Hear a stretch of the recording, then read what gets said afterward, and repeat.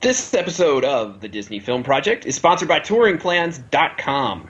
Head over to TouringPlans.com and use their tools to save yourself time and money when you are at Walt Disney World or Disneyland. You can use the Lines application on your mobile phone, use the crowd calendar to figure out which parks to hit which days, or use the Touring Plans to save time and money waiting in line.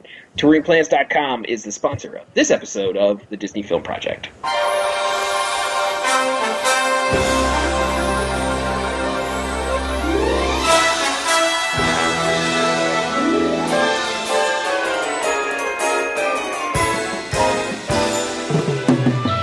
Welcome again, everybody, to the Disney Film Project podcast. This is a special live holiday edition as we talk about saving Mr. Banks. I am the host of the program, Ryan Kilpatrick, and this is the show where we talk about all the films of the Walt Disney Company, from Walt Disney Pictures to Lucasfilm to Marvel to Pixar to Disney Toon Studios, all of them here on this program, as well as over at DisneyFilmProject.com. Joining me there and on this show are the fine film experts you've come to know and love. First of all, we have Mr. Todd Perlmutter, who has not saved himself nor Mr. Banks. No, but I have saving banks. You have savings in the bank? Indeed. And little piggy banks that I put coins into. One shaped like a pig. That makes sense. Yeah, I figure you got to do that kind of stuff. Yeah. You got to save for your future in ceramic pigs. That's what I was always told. Yeah, I love ceramic pigs. We also have joining us the one and only Miss Rachel Kolb from JustPressPlay.net. How are you, Rachel? Yes. Her computer crashed. Her computer crashed. She will be back. But of course, we also have our fine producer, the one and only Miss Cheryl Perlmutter. How are you, Cheryl? I'm doing good if this thing does not keep causing me problems. Live shows are always an adventure, as we see. Rachel's jumped out, and we had some trouble getting started, but we're here now. And as mentioned, we're talking about saving Mr. Banks. All right. And in case you've missed it, it is the story of P.L. Travers negotiating with the Disney studio over the rights to make the film Mary Poppins. So not a lot of drama in the end. I think we all know that Mary Poppins did, in fact, get made, as we were joking about before we started the show. But the real story here is about P.L. Travers and her interactions with the Disney company and how she sort of based Mary Poppins on her own childhood. So a lot of the movie is told with not just what happens at the studio, but also what happened to P.L. Travers in her childhood. So lots of different things going on here, and it is an all-star cast. So welcome in, Rachel. How are you? Aside from a computer crash, I'm good. So, as mentioned, we're talking about saving Mr. Banks, and not a lot of suspense in what the story is, but more how it unfolds. So, I assume everybody's obviously seen it at least once. I think, Todd, you guys have seen it twice? Twice, right? Yeah. Not doing huge business at the box office. This one's so far has gotten off to a slow start, just under $15 million. Released on the 20th. It was released in New York and LA on the 13th. It did a bazillion early screenings. If you were a member of just about any Disney club or something, you probably got an invitation to those. Yeah, they did a few screenings. First they did AMC, and then they did Stubs. No, that's what I Oh, that's AMC, yeah. First they did Stubs, then they did the marketing company did one. Yep, the marketing screenings, yep. And then DVC did one. Yeah, they did a bunch of them. So it's interesting. It's I assume this is something that they expect to live on well into the new year.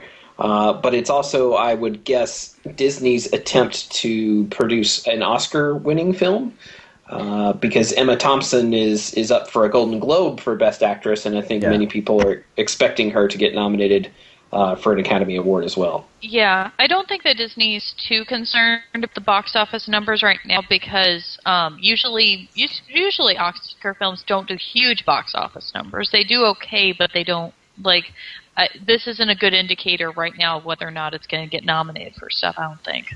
Yeah, they do better. They do better in like the February re-release.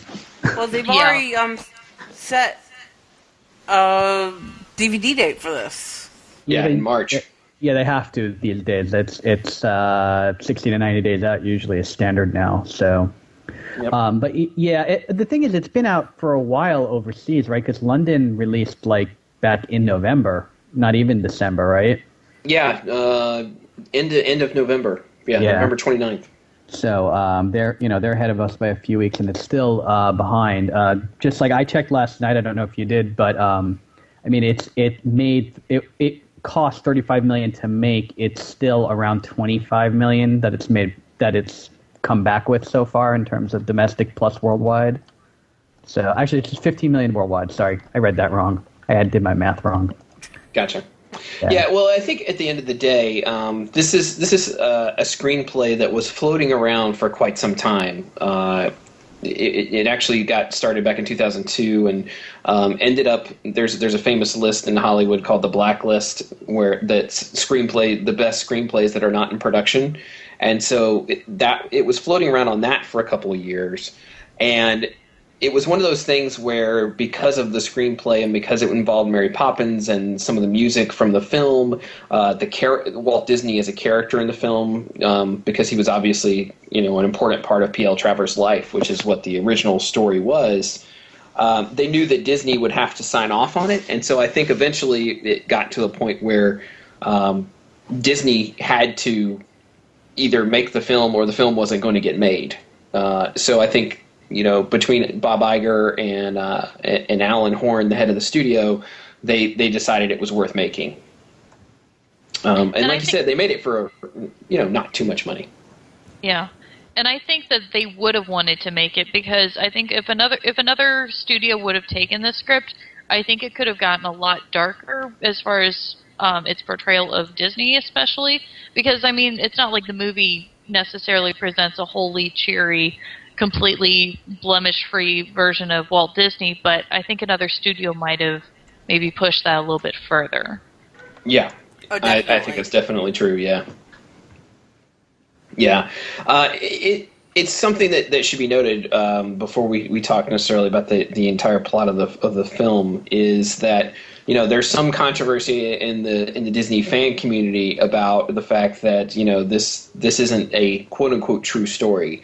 That many things that happened in the movie, did happen, but the story as presented in the movie is not a true story. The movie tells the story of P.L. Travers coming to the studio to work for 2 weeks with Don DeGrade and the Sherman Brothers on the story of the film, and we see Walt Disney interacting with her while she's at the studio, when in fact Walt actually left town on purpose, so that he did not have to interact with her.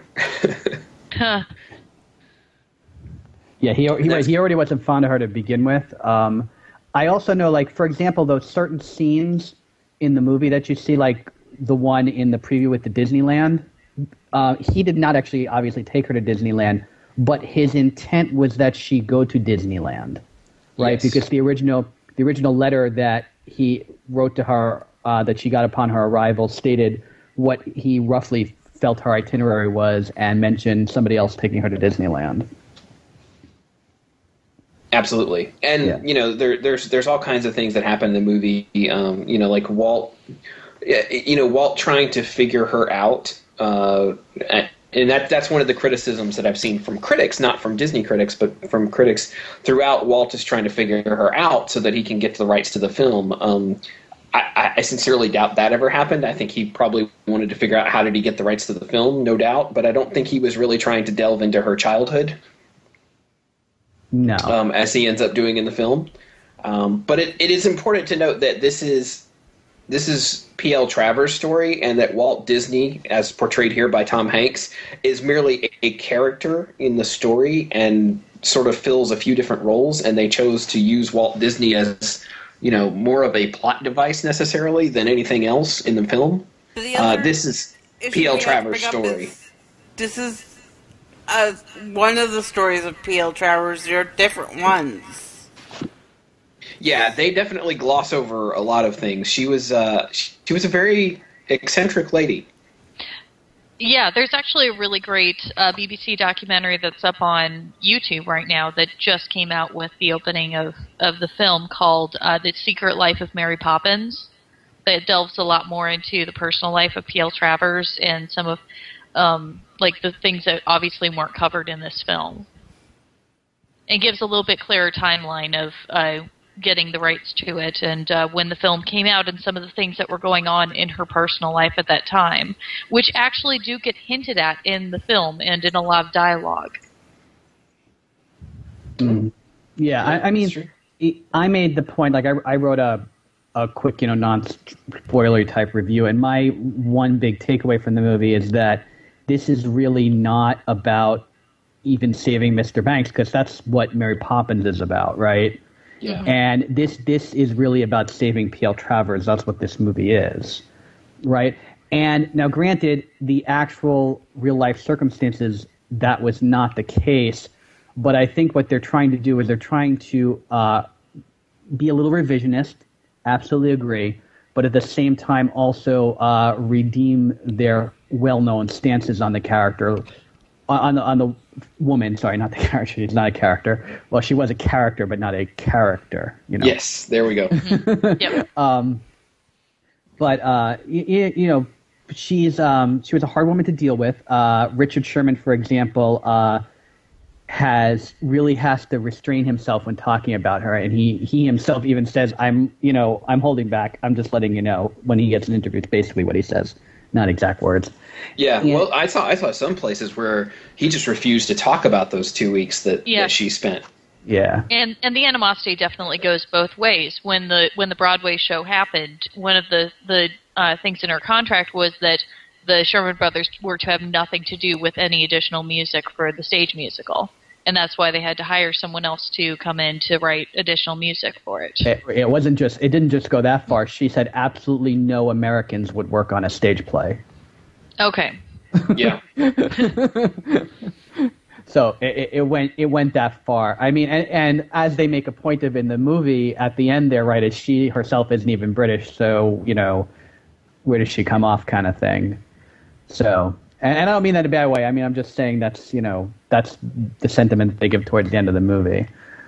Yes. Yeah, there's I think it's best for people going in and approaching this, to go into it knowing that this is a movie trying to tell a story, and this is not a documentary. If you go into it just looking to be entertained with a good story, then I think you're going to be pleased. If you go into it trying to nitpick about historical accuracy, you probably won't like it that much. The only thing is, you might not like it because of the way they do, I'm going to call it, again, Long Ranger-esque, where they go back and do those drop scenes in between the movie between the past and the present. Oh, where they show her past and what's going on in the rehearsal room. Yes. Right. I think there's a really good reason why they do those background flashbacks when I start to think about it. And my theory is this, right? It's like, let's face it, like 1/3 to 1/2 of the movie is the flashbacks. Yes. Right? Okay. Yeah. Roughly. I mean, it's not quite half, but it's not quite a third. It's somewhere in between there. And I think that they did it because, like I said, going back to that concept of her redeeming, is there's a lot of scenes where she kind of has this moment of hesitation and then she flashes back. Yes. And you have to remember that when you, as a person, have memories of the past, that your brain distorts them, right? It either makes them the best possible or the worst possible. There's really seldom somewhere in between that you remember things, unless it's facts. Events are usually catalyzed in one direction or the other. Catalyzed? That's not the right word, but you know what I mean. Yes. Like I'm saying it, I'm like, no, not the right word. Because her father was an alcoholic, and that's why, like I said, that's why she wrote it was about her father. That's why they make that point in the movie. Okay, and that's a point that in the few interviews that she did give ever in her life, because she was not someone who ever liked being interviewed. she did always make that one point, is that, you know, it's not about this, it's about the, you know, that the darkness in life and the fact that, you know, you have to deal with everything that life throws at you, and there's not magic and there's not this, because to her, Mary Poppins was a character who, she says she herself did not create Mary Poppins, right? That was always her big thing in interviews. Everybody knows that, right? No. Okay, so she would always say that, you know, that how she blows in on the wind? She would say that Mary Poppins was just someone who passed her by one day. Yeah, Yeah. I heard some excerpts from an interview with her where she would say that she was often surprised by things that Mary Poppins would do, like going up the banister and stuff, that she's like, oh, how did she ever do that? And it's like, well, the notion of, well, you created that character, but she doesn't even see it that way. Right. Absolutely. But where I was going is back to her. It's her redemption. It's her moment of redemption, and I think that's why you get that scene where they're doing the Fiduciary Bank song, right? And she is remembering it as a speech her father gave, which may or may not be true. But at some point, it changes from a speech to her father actually singing, which probably would have never happened, despite how drunk he was. And I think more than likely he slurred through a speech and it made no coherent sense, is really the truth of the matter. But she remembered something differently and she wrote something differently, right? Because, again, you know, you recreate things to remember them a lot. That's just how the brain works. Yeah, the way I took that scene was just that the lyrics were very similar to the speech that he was giving, and so she was just, you know, combining kind of the two in her brain, that it's like the words of that song coming out of his mouth. Not necessarily that she was remembering that he said that, but just that it was, you know, what was going through her head at that moment. Right. Well, I think a good reason for that is think to what Walt in the movie says, right, is that, you know, she goes, they're not songs, and he goes, but they are songs. He goes, no, they're just memory plays, ways to remember. Recitations. Ways, which is what she means by that. Todd, can you slow down a little with your speech? Sure, absolutely. Because you're going way too fast for the audio to catch up. Okay, I don't know what that means, but I'm slowing down. Thank you. What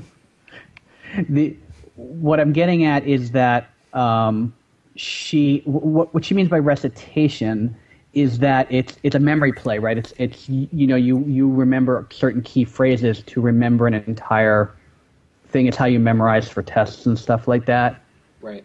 So, and that's what I think she's talking about. But to him, it was songs, and that's why it became a musical. Well, and she was also a poet, so she probably thought of them like, you know, like poetry recitations. Yes. Well, she was also a movie reviewer who slammed Snow White, so... Yes. Yeah, she did not have very kind words for Disney even before he started going after her for the rights for her book. Absolutely, yeah. Well, so we should talk about the basic setup of the film, and we'll try not to be too spoilery, because, you know, some people have not yet seen it, but we'll talk a little bit about it.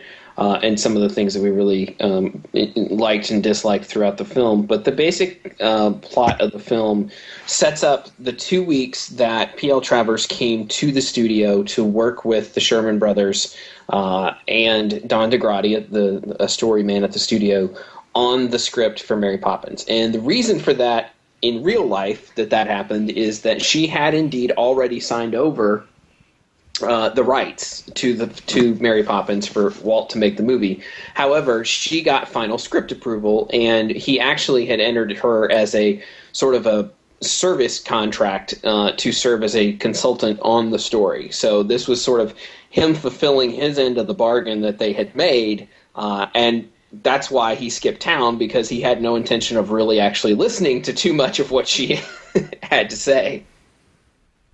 In the film, it's more of a cat and mouse game in that she's coming to sit through the 2-week story sessions, work with them in order to get the money that she's getting, because the money that they ended up actually turning over in real life was, in today's dollars, over $1 million.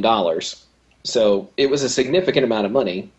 So she came to the studio in the film to do that, and as she does so, as we've talked about, it's counterbalanced with these flashbacks of her and her father and her family in Australia. And so as she's going through these story sessions about her beloved character, she's remembering things from her subconscious about her family and her alcoholic father, her mother, her sisters, and her Aunt Ellie eventually towards the end, that make her very uncomfortable. And so the movie is more about her learning to accept some of those things, learning about her characters and her father, and hence the title. Mr. Banks in the films, in the books, is actually her way of sort of redeeming her father. And so the story of the movie is ultimately that story, and Walt pursuing her to get the film made, and it ends with,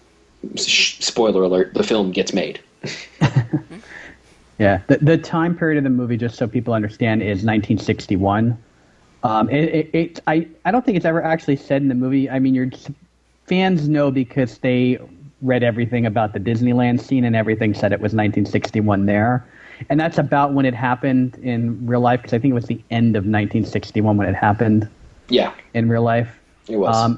And so that's about, 2 to 3 years before the actual release of the movie. So just to give everybody an idea. Yeah, the movie itself came out in 1965. Yeah. It was really one of the last things Walt did before he died in 66. Yeah. Sad but true. Yep, indeed. So the film, really centers on P.L. Travers' character, played by Emma Thompson, who is getting all sorts of rave reviews for her performance here. And I don't know about you guys, I thought she was outstanding in the role. Oh, definitely. I always love Emma Thompson. I think that she could bring a real empathy for Travers as a character, as a writer, because Emma Thompson herself is a writer, actually a screenwriter who's won a number of awards for her work. So I think she could understand her from that perspective very well. Yeah. She like Hanks, who we can get to in a minute, are the two of them together are two of the best character actors in the world today, I would have to say. Oh, yeah. I mean, they just completely become absorbed in characters, and they love the meatiness of a character. That's the other half, especially her. She talks in her interviews about how challenging this role was, because it was a very weighty role to play, is how she described it. Meaning that it's really hard to, when you're a nice person, to get up and be a mean person every day. Yes. Yeah, she talked a lot about, in many of the interviews I read, about how hard it was for her, because she listened to the tapes that, so one of the things that happens early on in the movie is that, P.L. Travers insists that all the story sessions be taped, and that was true. And so she listened to these tapes, and if you have the anniversary soundtrack to Mary Poppins, which I do, they have quite a few of those that they released on that soundtrack. And some of the things from the movie are, and they show them at the very end of the movie, you can hear them, are direct quotes from those story sessions, and they kind of sanded down some of the edges of how mean P.L. Travers actually was to them in some of these meetings. Yeah. But as an example, that thing about the color red really is on the tapes. Yes, and it's something that Emma Thompson said hit her so hard when she actually heard it that she insisted that they make sure it get done, because she felt that it really, that one moment brings it all home, kind of thing. Mm-hmm. So it's also, I like that she did her hair exactly like P.L. Travers. Like, apparently she literally brought the picture to her hairstylist and said, "Make my hair this." Well, there's a good reason for that. She refuses to wear wigs. Ah, I did not know that. Yes, Emma Thompson does not wear wigs. She just doesn't like them. So whenever she does a role, that is usually or always her real hair. One of the funny pieces that I found. So let me back up a step. one of the things I did last night is there's a free iBook for this that you can get right now for Saving Mr. Banks. I don't know if anybody else knew this. I did not. I'm going to get it, though. So I went and got it yesterday, and I read it last night. It's about 40 pages. But it's got, video, it's got pictures and video and audio, so it takes a little bit to get through. And one of the things that I learned in that I thought was absolutely cute was that to play a joke on Emma Thompson, they, the scene where they have all the stuffed animals in P.L. Travers' room? Yes. Yeah. Apparently they decided to do that to Emma Thompson in her own Los Angeles hotel room where she stayed during the production of the film. Oh, nice. So I thought that was a cute little tidbit to add in there. Oh, very nice. I also want that stuffed ale. If anyone knows where I can get that stuffed ale, that would be awesome, please. Yeah, they have some vintage versions of the characters in those stuffed animals for sure. Yes. Yes. Mm-hmm. And note, right now, there's probably somebody listening who, by the way, Chris says he couldn't see anyone else as Travers besides Thompson. I kind of tend to agree. I mean, it'd be really hard to pick especially anyone now, else. yeah. Yeah, I mean, I know that before she took the role that they were trying to get Meryl Streep to do it. Yeah, the other two people that I could think of right offhand would be Glenn Close, who I think could really pull off kind of the coldness of that character, and Meryl Streep. Yeah, and I guess Meryl Streep wasn't available for one reason or another, so they got her. So that's just the way it goes. I don't remember what I was going to say before that, so we can just continue. It'll come back to me.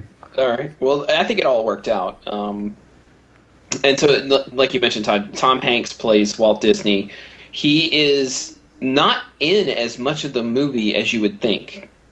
He's more of a supporting character, I'd say. Definitely. Yeah, because I thought the whole film was going to be much more about the two of them interacting, and that's very little of actually what the film is about, which is, I think, good because, you can stretch the truth, like we said, Walt wasn't actually there, but you stretch it a little too far and it gets a little out of whack. So I think that's actually a good thing that he's not in too much of the movie. I thought his acting was great, but wow, his accent, Tom Hanks doesn't need to be doing accents. He himself said that he is well aware that he is not Walt Disney, not in look or sound. Right. Right. Which I was okay with that. Yeah. So I think that he understands that what he went for instead was just to play the stage presence, which I think he kind of sort of accomplishes. Yeah, I think so too. I think he had. It's exactly that. He has the presence of Walt without actually being Walt. Yeah, I had one problem that I wanted to run by everybody. Sure. So he like Emma Thompson's hair. He grew his own mustache, which was apparently a big thing. Apparently, but it was crooked, and that drove me nuts the entire movie. I did not notice this. Yeah, you have to look his whatever that little cleft thing in the middle of your lip is there. That the middle of your mustache is supposed to rest right there, and his is deviated from the septum of his nose. So either his nose is crooked or his lip is crooked. I'm not sure which. So it just looked weird, because if you ever looked at a picture of Walt doesn't have a problem. And I know what he was trying to do, and I don't mean it in a bad way. It just, I kept looking at his mustache. But yeah, I mean, Hanks plays Walt Disney. He's playing Uncle Walt at this point. He's really more playing the... in most of his scenes, he's playing the Walt that we all saw in The Wonderful World of Disney. But there are times where he plays the quote-unquote real Walt, and, who knows for sure. But the Walt who, did not offer a lot of praise, the Walt who, did drink in his office, who, had a cigarette, which obviously that was what ultimately killed him. So they do allow, to your point earlier, Rachel, a little bit of the harsher edges of Walt Disney to show through a little bit.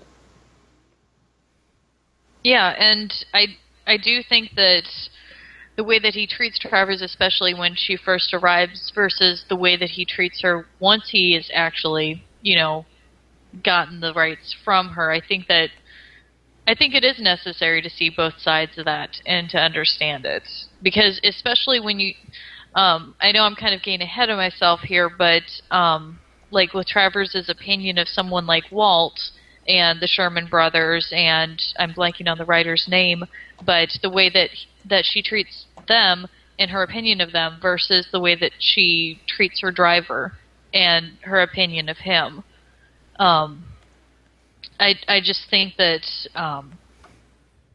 like with her driver, she really appreciates him and, grows to like him because of the fact that he's always kind to her and always good to her, because that's just the kind of person he is. Whereas she sees these people being nice to her and kind to her because they want something from her, which is Hollywood. She has no business relationship with the driver. That's right. Yeah, I mean, he's going to be her driver no matter what.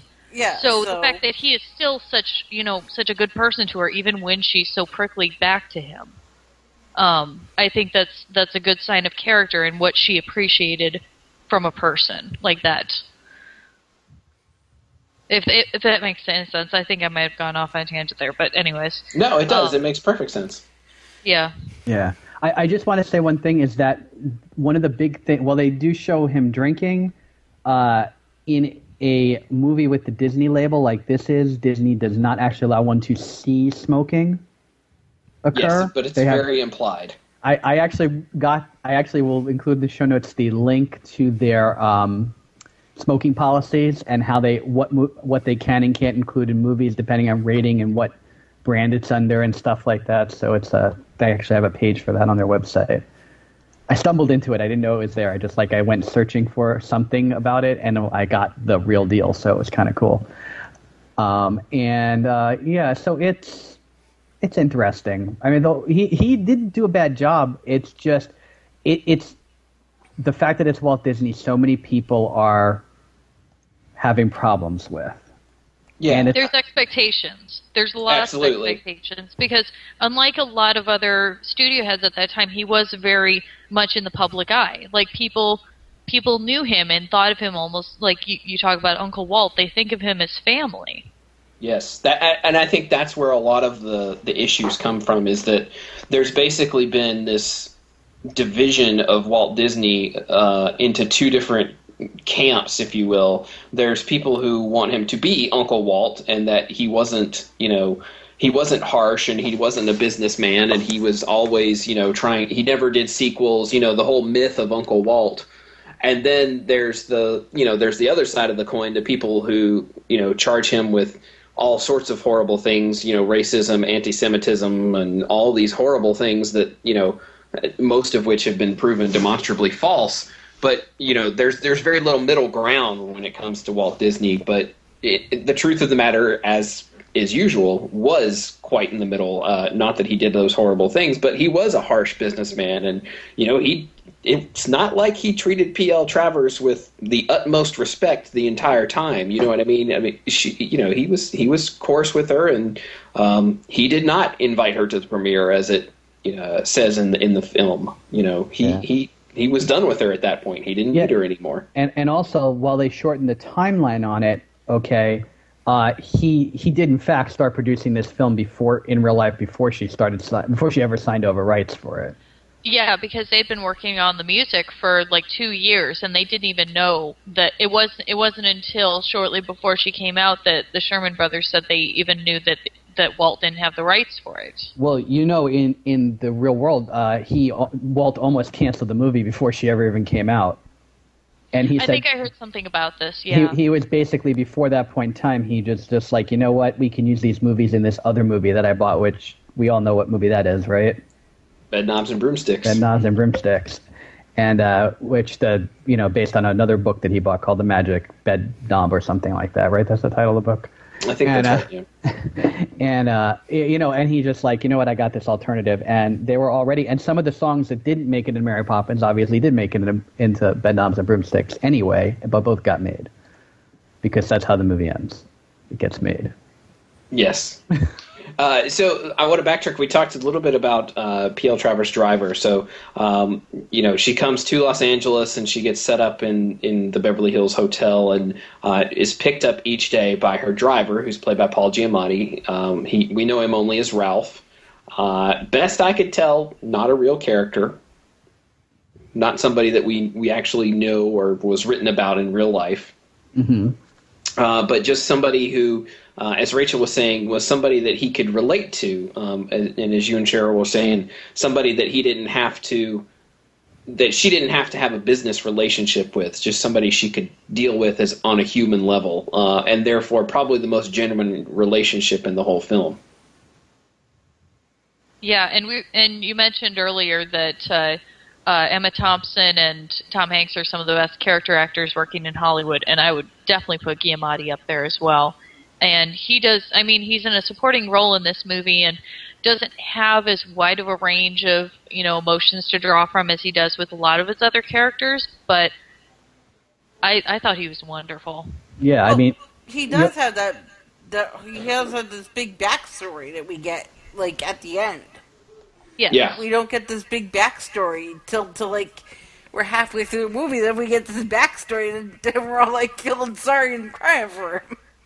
Yes. Yeah, I'm not meaning to like say that his character isn't complex. I just mean compared to things like movies like Sideways and stuff like and roles like that. This is a bit smaller of a role. Yeah, but it's also a very laid back role for him. Usually he's a slightly more intense than this character is. Yeah, well, as I've mentioned, I don't know if I've mentioned before on the show, but the sad Paul Giamatti Twitter feed, where he's kind of known for playing a sad sack in a lot of movies. Yes, he is. Fair enough. Look, like I said, let's not forget you also have Bradley Whitford, who is always just entertaining to watch in any role he gets in, and because he's a very lively actor, right? He always does the hand motions and stuff when he talks, and then he somehow works that into every character, which happens with Don DeGrati in this movie. Yes. Yep. and Colin Farrell, who he just knocks his role out of the park. Oh, he really does. Oh my gosh. See, I was talking to one of my film friends, and he didn't even know that Colin Farrell was in this movie, and I just said, "Oh wait, just wait till you see it. He's amazing." Yeah, he is unbelievable. He plays P.L. Travers' father in all the flashback scenes, and just lifts you up and breaks your heart all at the same time in certain scenes. Just a really great performance. I'm surprised, actually, that he's not getting some acting nominations in some of the early award shows. Yeah, I was thinking he would be a great dark horse for some supporting actor nods. Yeah, I agree. Can't agree enough. He does an amazing job of taking this character, and I think Emma Thompson does too. And it's one of those things that is really great about the film is it makes you care about people who are inherently unlikable, right? Emma Thompson is the epitome of it, right? She's horrible throughout the first part of the film, especially to the people that she's working with, but you still like her. Which is crazy, right? Like, you should not like her because of the way she's acting, but you still do. And he, even though he's an alcoholic and he's going to disappoint his family, at least after a certain point in the film, you still like that character. Well, he provides a really great parallel for why P.L. Travers just does not like people like Walt. That her dad was just a dreamer. Like, he was entirely about the fantasy, about, escaping from the real world. And then when she gets this person who comes into her life who is very grounded and very much like, no, this is what has to happen. We don't live, in this, like, la-di-da fantasy world, that's the person that she latched on to. And the way that she treats Disney and the way that she looks at the products that he makes, it's very much informed by, her own feelings about her father. Absolutely. Yeah. One also in the iBook, one of the things I read is Colin Farrell talks about Annie Buckley, who plays Ginty, who is the younger version of P.L. Travers. And he says that she was a phenomenal actress to work with for a child. She said she just completely understood how to deliver emotion and range that he felt was well beyond the years of someone that age. Oh yeah, she's pretty special. This is one that'll make you cry, folks, in case you haven't been able to tell already. But that little girl, when she looks disappointed, it's heartbreaking. Well, it's a lot for a young actress to wrap her head around, everything from, her father's alcoholism to her mother, attempting to commit suicide, which actually did happen Yes. around that time of her father's death and everything. It is a lot to take in and to, deliver the proper emotional response on screen for that. Yeah. As I wrote, to harken back to our last episode, I wrote, you have to have this understanding of how this young girl transformed from a trustworthy soul into the woman with the closed, frozen heart. Yeah, it's true. And we should also mention the rest of the cast of B.J. Novak and Jason Schwartzman as the Sherman brothers. Mm-hmm. And I have to say, their portrayal is spot on. If you've ever seen The Boys, the documentary about the Shermans, the moment where Bob Sherman basically says out, does it matter, in the middle of the room to P.L. Travers. I just leaned over to my wife and I'm like, wow, that's exactly right. I mean, they nailed that character because he that's the way he was. That's the way he talked. And if you see any interviews or discussions with him, that was him. Yeah, he was very much not in the Disney. Unlike Richard, he was not in the Disney fan community. No, not at all. He Nope. didn't want much part of it. He just was like, okay, I'll do what Disney asked me to do, but I don't care about anything else. Yeah, no, he was. If you watch the documentary or read about the Shermans, he thought they did good work and he was proud of it, but he didn't really want to have to dwell on it anymore. Well, he also wanted to do some other work, from what I understand. I think he had a novel published, I believe, and he also did some painting. Yes. So he was the type of person that didn't want to dwell too much on what he had done prior. He wanted to just move on to the next thing. That's right. Yeah. But yeah, I don't want to spoil the story too much. But as you can imagine, throughout the film, the sessions between the Shermans, Don DeGrody and P.L. Travers progress as we get more and more of P.L. Travers' backstory, and it ultimately, all culminates with Walt getting the rights from her by sharing some of his background. And that was one of the questions that my family had. We took the whole family to see the movie, and one of the questions my family had was, well, the stuff where Walt talks about being forced to deliver papers and go out in the snow and passing out in the snow and having to come back out at night, they're like, that seems fake. That seems like that's all made up. But that was all true. That's all stuff that he did. That is entirely true, yeah. Before we go too far off the radar of the recording scenes, I wanted to give our listeners, at least listener, a hint of an upcoming podcast we'll be talking about. Yes. In the recording room. It's true. Yeah, one of our upcoming, there's a poster for one of our upcoming shows in the recording room. That was good product placement, Cheryl. I'm glad you could work that out with Disney. They also sent me an email regarding another podcast we're doing, which I sent to you guys. Yes, they did. It's true.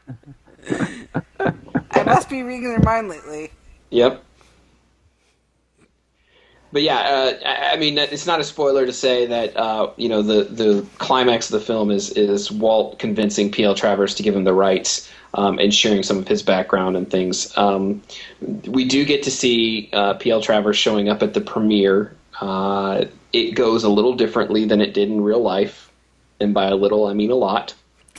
Well, her reaction to the movie goes differently. Correct, yeah. Yes. Because I do want to say that if you go on, whether you use the last 40th edition DVD or whether you use the one that just came out, the 50th edition Blu-ray, they both have the gala premiere video on it, and they made a really awesome recreation of that moment. They did. It's true. It's like, I mean, literally people are standing in the same spots and doing the same things. Yeah. But yeah, in the film, she reacts, basically that everything has sort of come together, and she cries because of that.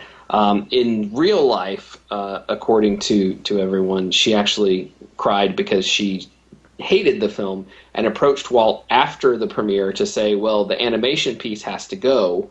And he very famously said to her, Pamela, that ship has sailed. And turned and walked away. Yeah. She also wrote him a letter afterwards that's got a very different tone than that story. Yes. And part of that letter is in the iBook, by the way, as well, that you can read, where she actually talked up the movie, not talked it down when dealing with Walt after the movie was released. Mm-hmm. Okay. But that there are interviews where she did not talk fondly of it, and like we said earlier, the thing about making the stage play where anybody American was banned from dealing with making a stage play, little things like that. But then, in 1980-ish, right, then she tried to get a sequel made. Yes, she was trying very hard to get a sequel made, and through Disney. So while it may not have been what she wanted, I think the important point, the salient point that's made by the Walt of the movie, okay, because I can't say whether this was made by the Walt in real life, is that he did what Walt does, which is he takes a movie and he makes it into a movie he takes a book and he makes it into something people will go to the movies and watch and enjoy. Okay. Yeah. Sorry, can I interrupt? No, go ahead. Go ahead. Okay. The BBC documentary, the reporter who was hosting it, who was kind of the talking head throughout the whole thing, she had a great love for Mary Poppins, and she talked a lot about how when she went to see it as a girl, like she'd had a love for the books first, and she said, this doesn't feel like the books at all, but there's Dick Van Dyke, and there's dancing penguins, and there's chimney sweeps, and it's wonderful. It's just not Mary Poppins. Like, that's the way that she viewed it. She said, I'm glad that this exists. It's just, they're two completely different things to me, the books and the movie. As someone who's read only the original book, I have not read the additional books, because there's 5, 6 total books, right? I think there's 6 total, yes. Yeah. I agree that it is a very, very different feel when you read the book, but at the same time, as someone who has read background and understands this stuff a little bit, I'm also really glad that this movie didn't ever bring up unicorns flying underground. Fair point. I don't know why, but it is. No. Yeah. Rachel can explain if she knows. I don't know about that, but I was just going to say that there are some elements of the book that I do not think could have ever translated to screen. Yeah. At least not for American audiences. Yeah, it's not so much an element of the book as it's how she ultimately at one point explained the origin of Mary Poppins, was that Mary Poppins was a unicorn that flew underground and came out as Mary Poppins. I had not heard that, but yeah. So it's an interesting. I think we discussed it way back in our Mary Poppins episode. Cause, wow, we did the Mary Poppins episode that was number 10 or something like that. Yeah, it was very early on. She did a long time ago. But yeah, it's just really fun to look at this because I get there's a lot of stuff in this, like we said earlier, that's just not real, didn't happen, was changed events, whatever. But at the same time, that doesn't make it a bad movie. That just makes it not a true to life thing. Right. Okay. Yeah, I think that was my point early on. Is like this is a story, and to my mind, in watching it, it was a story that needed to be told. Whether or not this is the story of P.L. Travers' trip to America is sort of irrelevant. If you put different names on them, it probably would. I was about to say not be doing as well, but it's not doing great anyway. But if you put different names on it and you told this story, it's still worth telling. Yeah, absolutely. And the thing about it being historically accurate or not, the thing that I found this really interesting after seeing the film and then watching the documentary by the BBC about her life. There are a lot of things that were happening in her life that actually did happen in her life, not, movie magic, et cetera, that were happening that are alluded to in the script but are never outright said, that add a bit of extra color to her character. That if you get a chance to, I would highly recommend seeing the movie twice, but seeing the documentary in between, so you can catch some of those little references to, like for instance, she's the scene where she's sitting on the grass with Ralph and making the little house, and he's asking her about whether like she has any family, and she mentions that it's not anyone who would notice if she was at home or halfway across the world. That is a reference to the struggle she was going through with her son at the time, which I don't know if you guys read anything about the problems that with her son. A little bit, yeah. Yeah, that he had recently found out that he was adopted. He had believed all his life that she was his biological mother, and he had also found out that he also had a twin, which she had also kept from him and had never told him. So when they're referencing that, and then also the question of whether she has children, and she kind of hesitates and doesn't quite know how to answer that, it's also a reference back to her adopted son, who had at that point was, feuding with her and having all sorts of run-ins with the law. Yeah, and they intentionally wrote the son character out of this movie, by the way. Yeah. Because they just didn't want to address any of that. But you're right. I mean, that's actually an interesting background point, because one of the reasons why he, went off on his mother was because she really basically took him from this family, not in a legal manner, but she wouldn't take the twin. Yep. Despite that they were supposed to be going together. She said, "I'm only taking one, and I'm taking this one." Is how it's replayed, and because I've read the adoption stuff, I've not watched it in a documentary at all. I've read about it though, and there were a lot of kids involved. So he had a whole big family, like you said, he just never knew about. He thought she was it, exactly, because she never married. There was no father. No, in the scene here. Yeah, which is interesting that she insists that she be referred to as Mrs. Travers throughout the whole movie, even though she would probably be Miss or Ms. Yeah. Well, I'm not sure if there's a difference in British parlance or not. Yeah, I'm not sure. Their English is a little different than ours. But I did, but again, back to the concept of broken families and stuff like that, that's why I think, like, when you have Ruth Wilson playing against Colin Farrell as Margaret Goff, is they have this just very scary, broken home thing going on. Yeah, she's intense in this. He is obviously, playing to type, but I'm glad you brought her up, because she's very intense. I don't know how else to put it, but just like, kind of gives you the willies a little bit. Especially, as Rachel said, at some point in the movie, she attempts suicide, and, just the single-mindedness with which she walks out into the water it's scary. Yeah, well, that's a real event from everything that I've read about. Yes, it is. Yeah. Her mother trying to kill herself, drown herself in the river. Though apparently it was during a rainstorm, which they didn't do it that way in the movie. So Yeah. Well, the difference is in the film, Ginty, the young PL Travers, goes and rescue her. In real life, she did not go and rescue her. She actually sat by the fireplace and started telling her sister's stories, which is how she credits her first experience of writing. right. Right. I mean, because so everybody understands is the Mary Poppins is supposed as a name is supposed to be a conglomeration of Poppins Street, which is near the house that she based Cherry Street Lane on, and if I take it there right, Cherry Tree Lane on. Cherry Tree Lane. Yeah. Sorry, Cherry Street Lane, and her sister's name was Mary. So there you go, right there.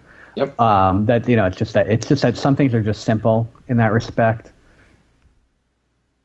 Indeed. Oh, so I wanted to. I was reading a little bit about the redoing Disneyland to look like 1961 Disneyland.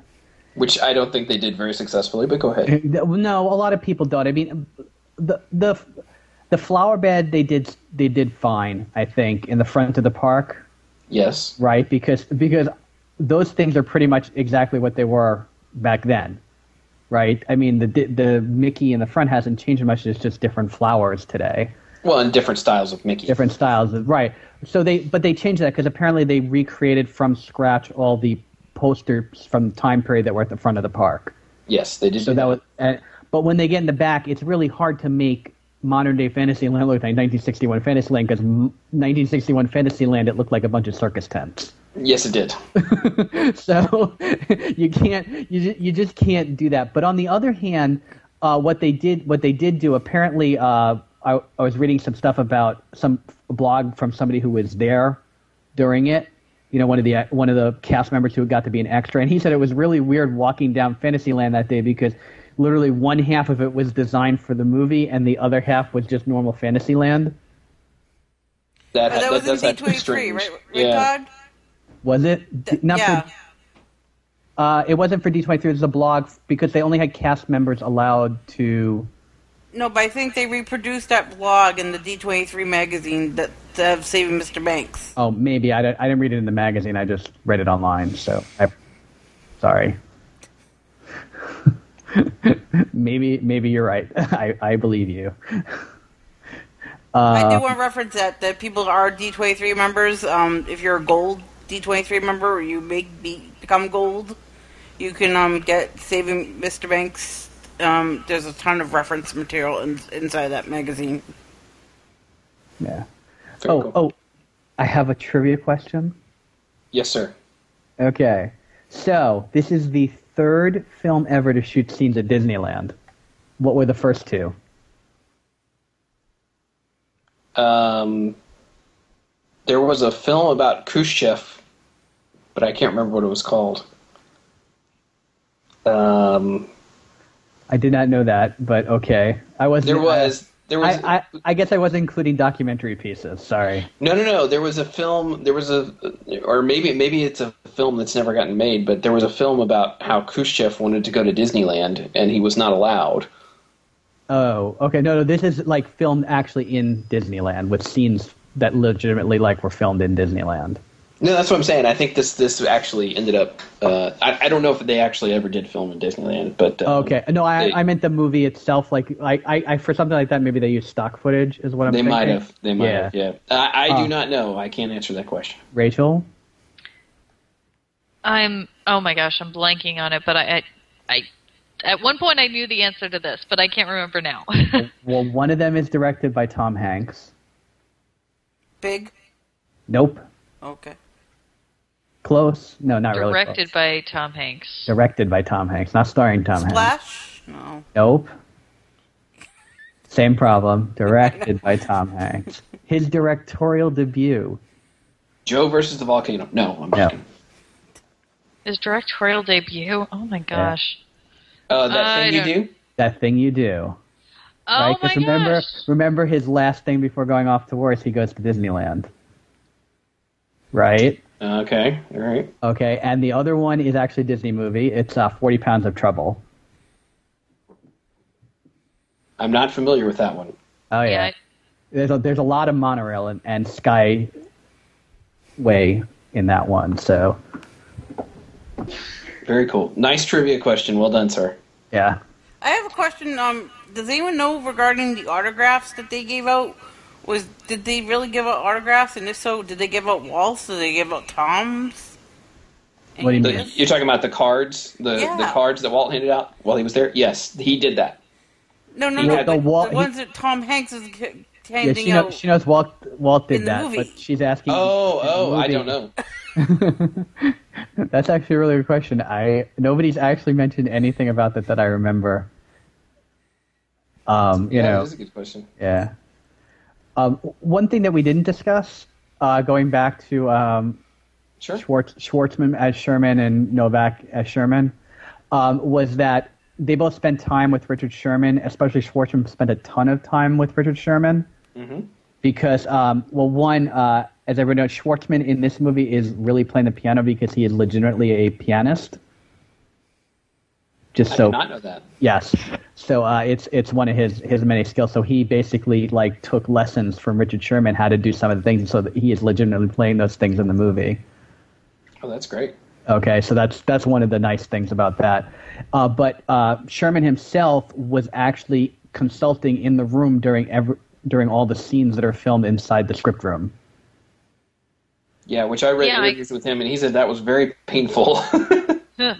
Yeah, he said he said what I read was that emotionally painful because it's really because it's weird to see your life recreated like that is how I read him putting it. Well, and also the fact that him and his brother had been, further on in life, they had a falling out.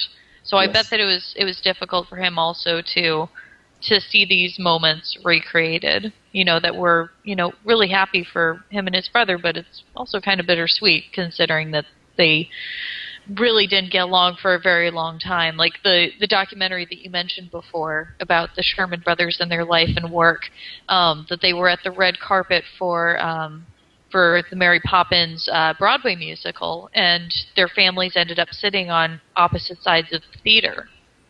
Yes. Yeah, no, they did not see eye to eye for many, many years.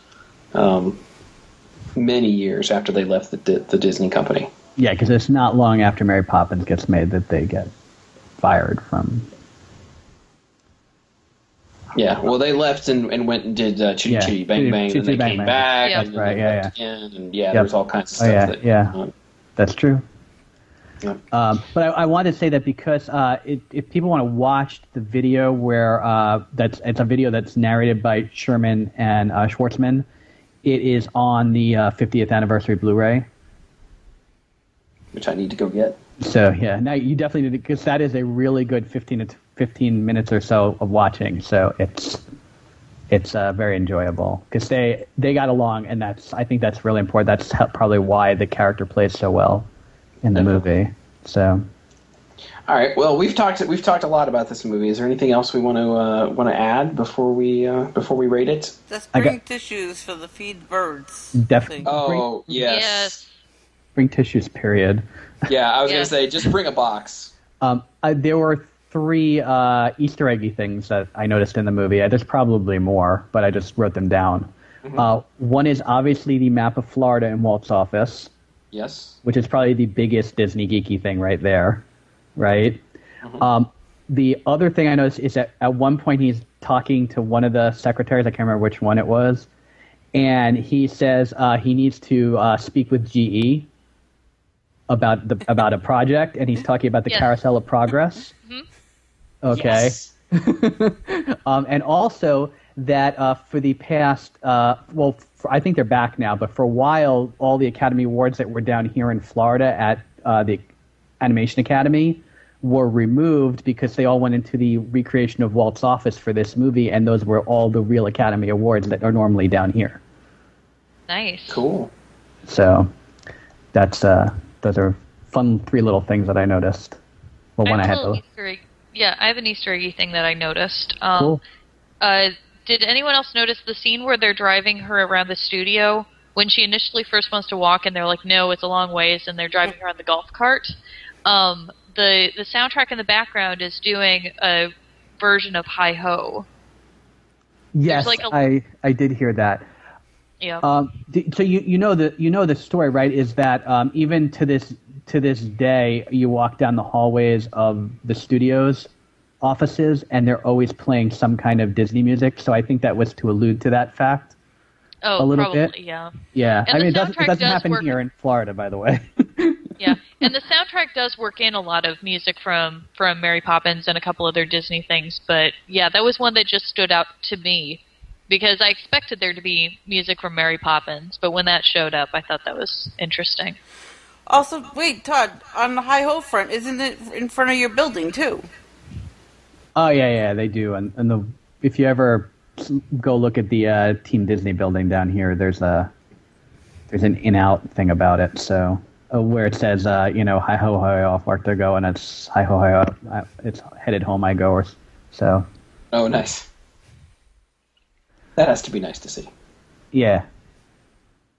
All right. So let's rate Saving Mr. Banks, and let's see if the folks want to go and check it out because it should be in theaters for quite some time.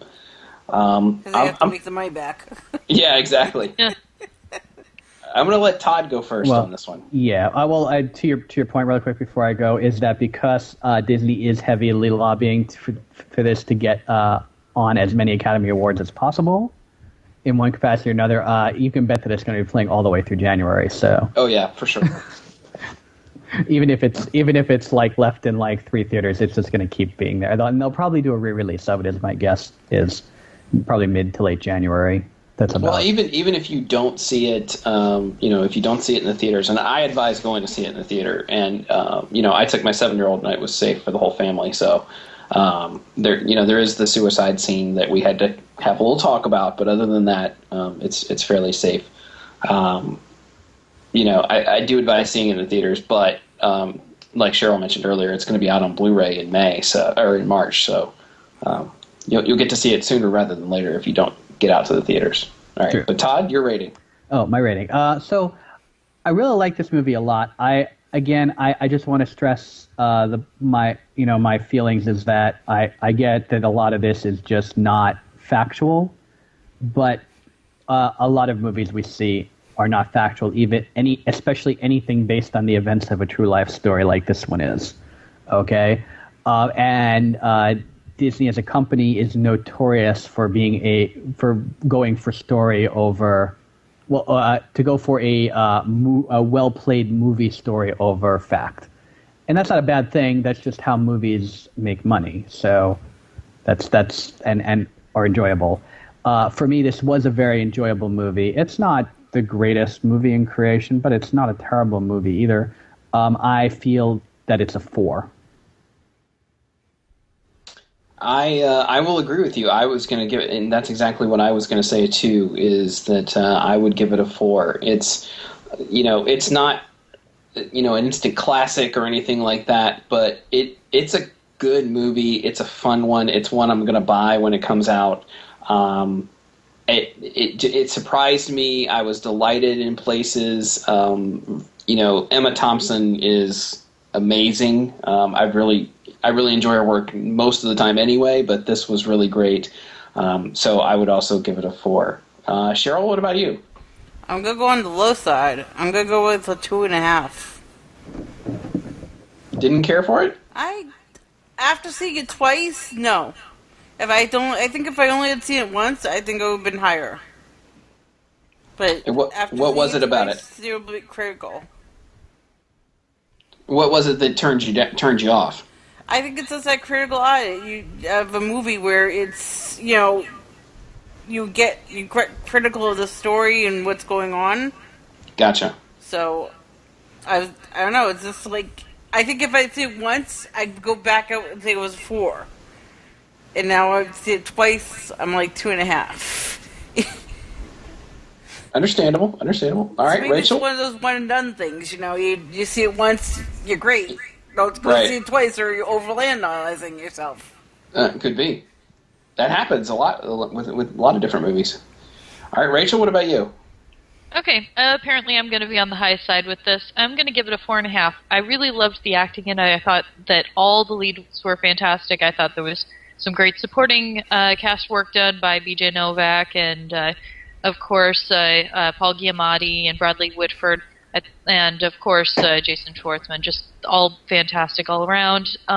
Colin Farrell broke my heart. I think the music was fantastic, and I think I would like to see this movie again because, as I said, watching the BBC documentary and kind of putting together all of the fact and the fiction, I think, is just really interesting to me. And that process of, adaptation and creating something new out of something that's already wonderful, it is always very interesting to me. So I give it 4.5. All right. So I think, and even you, Cheryl, would recommend people go see it, right? I would definitely go see it. Just be aware if you like. I know Rachel enjoys comparing it. Again, to me, I feel like I overanalyzed, and I just didn't enjoy it after seeing it twice. So there you go. Unlike Frozen, where I think I could go see it 5 times and I'd still be happy. Oh yes, I agree. I wholeheartedly agree with you there.